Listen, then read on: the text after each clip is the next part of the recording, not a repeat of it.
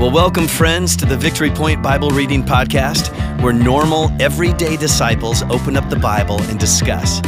We don't claim to be theologians here, but no one ever said you had to be to read and interpret and apply the Word of God to your life. So thanks so much for joining us today, and here's your host. All right, it is Wednesday, May 4. May the 4th be with you, Kevin. Oh, yes. Well done. Gotta well weave played. that in. Are you a Star Wars guy? We enjoy Star Wars at our house. With 4 boys, we're not Trekkies at all. I've never been in Star Trek, but Star Wars for sure. Yeah. Yes. Star Trek and Star Wars both captivated me as a young lad, and I have been fans ever since. Yeah. Matter of fact, when the new season of when Mandalorian and then the Book of Boba Fett came out, I went and got all my Star Wars figures out and set them up. All the ones that were showing up in the Book of Boba Fett, I got them out. My Rancor, I had great fun. But may the 4th be with you, everybody. Welcome to the Victory Point podcast. Today we're going to be diving into Revelation chapter 7. So if you have a Bible, find that last book in the Bible. And as you're finding that, let's get to know Kevin a little bit more. Kevin Crawford is going to be joining our staff team in May 9. So Kevin, can you just give us the listeners and the VPers, especially a quick snapshot of just your ministry journey? You mentioned in a previous episode, didn't come to faith till more into high school with Young Life. And what's been your ministry journey like since then? Yeah, came to Christ at Young Life in high school, and then went to college and started Young Life at a brand new high school and felt called to vocational ministry. Went to seminary and felt like I didn't fit in seminary because it's really teaching people just to teach the Bible, which I love, and to care for people, which I love. Mm-hmm. But there was something in me, and some of you guys at Victory Point know this apostolic gift, which has to do somewhat degree with church planting. So we planted a church in Bowling Green, Ohio in 2001 and pastored there for 17 years. Wow, 17 years. Yeah, 17 years in Bowling Green, Ohio. We never owned a church building. And so we rented a facility and we saw disciples make disciples. And part of our heartbeat was to continue to send people. We had a lot of college students, so we never lost people. We launched people and we were always sending people. So all around the world today are people from that church. And it wasn't about the numerics on a Sunday, but how many could we send? And so I love that language. Very intentional. Yeah. So language creates culture. Yeah. And that's just part of my heartbeat, is seeing disciples make disciple makers. And so God's just brought us here in this season in Holland, Michigan. Mm-hmm. And so we're excited to join the staff and be part of multiplication of disciples in the everyday stuff of life. Mm-hmm. So that's just my heartbeat and a little bit of our ministry journey. Yeah. I remember the first time I met Kevin, I'd heard about these new people moving into the house behind us. Heard that this guy was a ministry guy, worked in the church, and I think you had heard through others in the neighborhood that I was a pastor. Yeah. So I stalked you. Yeah. And so I saw you guys, maybe it was Dulcie and some of the boys out back one summer night. And I went out on my deck and just hollered across the lawn and said, welcome. And then you came out and I came down the steps and we were talking in my backyard. And you had shared that you had been looking at the Victory Point website because you had heard I was a pastor and wanted to just get a sense of who we were. And you were familiar and resonating with missional communities and things like that. And one of the first questions you asked me was, have I ever heard of a man named Alex Absalom? and I just almost laughed out loud because that day, literally, I had been on a Zoom call that afternoon, with Alex. And we as a church had been building a relationship with Alex and Hannah since the beginning of 2021. And he'd been kind of filling in and kind of walking with us and in our missional community leaders. And so I just thought when I heard that you and Alex were friends, and I had a sense that this is a guy I really want to pay attention to and especially get to know. And even though I knew at that time, we would be looking for someone to join our team, just wanted to allow the Lord to unfold it naturally in his time. And, if you fast forward as we build relationship and friendship to just a few months ago, began having serious conversations. And you asked me to tell you a little bit more about us and our position. And you entered into an official process with us and got to have conversations with some of our elders and with some of our team. And it just became I think from both directions, God just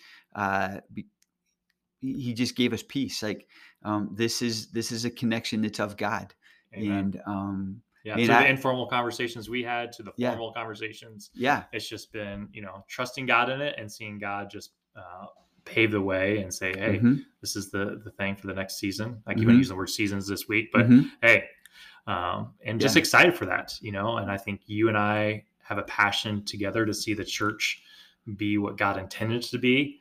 Our hearts are woven together for that passion. I think you and I complement each other very well, mm-hmm, for to say, hey, we're just two ordinary guys trying to be with Jesus to point other people to Jesus. yeah. I'm looking forward to having an apostle type person, who with that lens and that love and that passion, kind of be a voice around our table, Yeah. as we move into this new season of really going after, equipping everyday people to live as everyday missionaries in their everyday lives. And like you talked about at your church in Ohio, like just that sending impulse, like sending people back into the neighborhood, the workplace, the schools, and to be on mission to join God in making disciples. And I think you're going to bring an immediate impact, to that vision and be a help to us. So Yeah. Kevin's going to join our team part-time, like in a 20-hour role, half-time, as our equipping and multiplying pastor.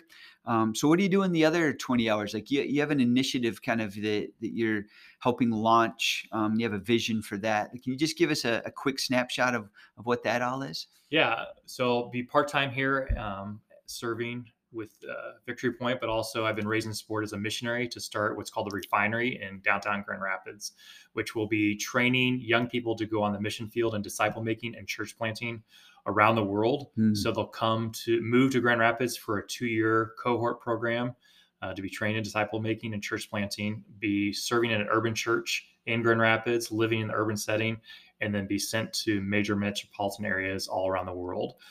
So I've been working with the Evangelical Free Church of America, and then this is part of their global missions aspect. Mm-hmm. So if you want to learn more about it, I'd love to chat with you about it. You can be praying for it as we just train up the next generation of missionaries. Yeah, that really resonates with, we did a spiritual assessment of our church last fall, and one of the top 3 areas we just feel called to lean into is that next generation, just doing a more intentional, better job of equipping that next generation and including them, in leadership and in ministry. So any young people listening, that Kevin just described an opportunity, if that resonates with you, I'm sure he'd love to share more with you on that. If you're feeling that stir, that call, to maybe join God in planting churches and making disciples around the world. That's going to be fun. This is going to be fun. Well, we could just fill up all our time with that kind of stuff, but let's dive into today's passage, the book of Revelation 7, verses 9 through 17. Remember, this is John the Apostle, who's exiled on the island of Patmos, and he receives a revelation, a vision, and part of it includes the throne room of heaven. So can you read us just this portion of that revelation? Yeah. So Revelation chapter 7, verses 9 through 17. After this, I looked, and there before me was a great multitude that no one could count, from every nation, tribe, people, and language, standing before the throne and before the Lamb. They were wearing white robes and were holding palm branches in their hands. And they cried out in a loud voice, "Salvation belongs to God, who sits on a throne, to the Lamb." All the angels were standing around the throne and around the elders and the 4 living creatures. They fell down on their faces before the throne and worshiped God, saying, "Amen, praise and glory and wisdom and thanks and honor and power and strength be to our God forever and ever. Amen." Then one of the elders asked me, "These in the white robes, who are they? And where did they come from?" I answered, "Sir, you know." And he said, "These are they who have come out of the great tribulation. They have washed their robes and made them white in the blood of the Lamb. Therefore, they are before the throne of God and serve him day and night in his temple. And he who sits on the throne will shelter them with his presence." Never again will they hunger. Never again will they thirst. The sun will not beat down on them, nor any scorching heat. For the Lamb at the center of the throne will be their shepherd. He will lead them to springs of living water, and God will wipe away every tear from their eyes. Amen. Amen. What a scene. What a thing John got to witness in Revelation, in all these pictures that he got to see. Like, it's like a behind the scenes, like access to the throne room. Just blown away by this.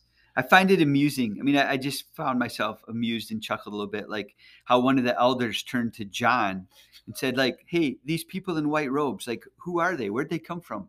Like, why is he asking John this question? And I appreciate John's answer, like, because I get the sense he doesn't really know. Like, well, you know, and just kind of lets him kind of lead into like the explanation of who they are. Like, oh yeah, they're the ones who came out of the great tribulation, and have been made white in the blood of the Lamb. Yeah. So what jumps out at you? That's one thing that jumps out to you. So what's another thing that jumps out to you? Yeah. Today? Well, like, I got to admit, like Revelation, I love this book, but I'm also like sometimes hesitant because I'm not sure how to absolutely explain everything, which I think is okay. Because I don't think it's meant to be something that we can give like a complete human like answer for everything. Yeah. This is God's above us. He's beyond us. And he's given us these little glimpses of his goodness and, little bite-sized chunks because it's too much for if we were to try to handle it all. But so I found myself though, just like, okay, so who is this multitude that the elders are asking about? And then they give an answer to, it's the ones who came out of the great tribulation. And I'm like, what does that mean? Like, I know different people have different opinions on what all and how all everything's going to unfold. I just know Jesus is coming back and there'll be a new heaven and a new earth and we'll be with him. Yeah. And however that all unfolds in whatever timetable, it's all good because it's of God. Yeah. But I found myself turning back to Matthew 24 when Jesus gives some description to his disciples, like, I'm leaving, but then I'm coming back. But between that time, between now and his return as king and judge, he described that there's going to be times of famine. There's going to be times of religious deception. There's going to be times of international warfare. There's going to be times of afflictions, death, catastrophes, persecution. Those all sound like things that are present right now in our world. And then he promises in Matthew 24 that the one who endures, who perseveres, will be saved. And I think, that's this picture, this glimpse that John is getting and that these elders are getting of this multitude that you can't even count. There's so many of them that I'm kind of believing those are the ones who endured those kinds of times, like the kind of times that we're in, that we're enduring right now. We'll be part of this multitude someday. And there's just a picture and a word in there of endurance, like to persevere. In this world you will have trouble, but take heart, I've overcome the world. I'm the Lamb of God who takes away the sin of the world. And then as I kept going, it reminded me a little bit of what we read yesterday. Like, did you catch some of that? Oh yeah, in there. Like, where do you see that? Yeah, just the idea. Well, his provision or what will be.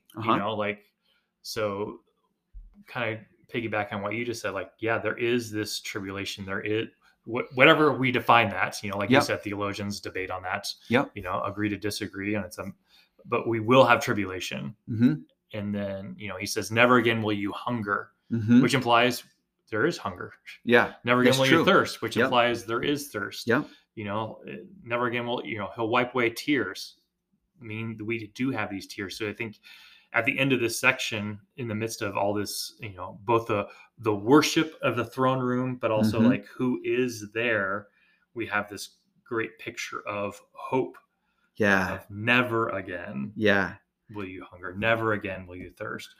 the sun will not beat down on them, nor any scorching heat, which kind of reminds me back of the difficult valley, or Israel in the desert, or the refining time. That there's seasons like that. You will endure seasons like that. And then verse 17, but the lamb at the center will be their shepherd. Isn't that interesting? The lamb is also the shepherd, and he will lead them to springs of living water. That's Psalm 23 to me. Lead you beside still waters, wipe every tear away. Like there's just the good shepherd never fails. Yeah. The good shepherd is woven throughout this story from Genesis to Revelation, and he's good. Yes. And he's trustworthy, and he prevails. And trust him, follow him, listen to him. Amen. It's just, and how can you not just get pumped up about the throne room of heaven's scene? Every nation, tribe, people, language, in oneness, standing before the throne, standing before the Lamb, all this great worship that's going up. Yeah. As we're recording, there's a turkey walking outside our window right now. I don't know what that means as we read Revelation and we see a turkey walk by the window, but such a good passage, a good passage. Like what bubbles up as we kind of send people today, out of this picture, from Revelation 7. Is there a word or a promise or a truth that we might just kind of take with us into this day? Yeah, I think we've said a lot of things, and I would just kind of maybe bring us back to the very beginning. It says, from every nation, tribe, people, and language, that God is calling all people to himself. It's for everyone. It's for everyone, no matter what's been done to them or doing to them, no matter what their ethnicity, no matter where they've come from. This is not a white Western religion. Right. This is the God of the universe, and he's for all people, and he wants to be with all people through the valley, through the highs, through the lows, and has a great hope for all people of the world. Amen. So I think that's for us and for us to take to other people. Let's contribute to that hope today and manifest it. So have a great day, and look forward to being with you guys tomorrow. Amen. Well, thank you for joining us today for the Victory Point Bible Reading Podcast. We hope that today's conversation was helpful for you and encourages you in your daily walk with God. If you have any questions or thoughts to share with us, please email us at info@victorypoint.org. We would love to hear from you.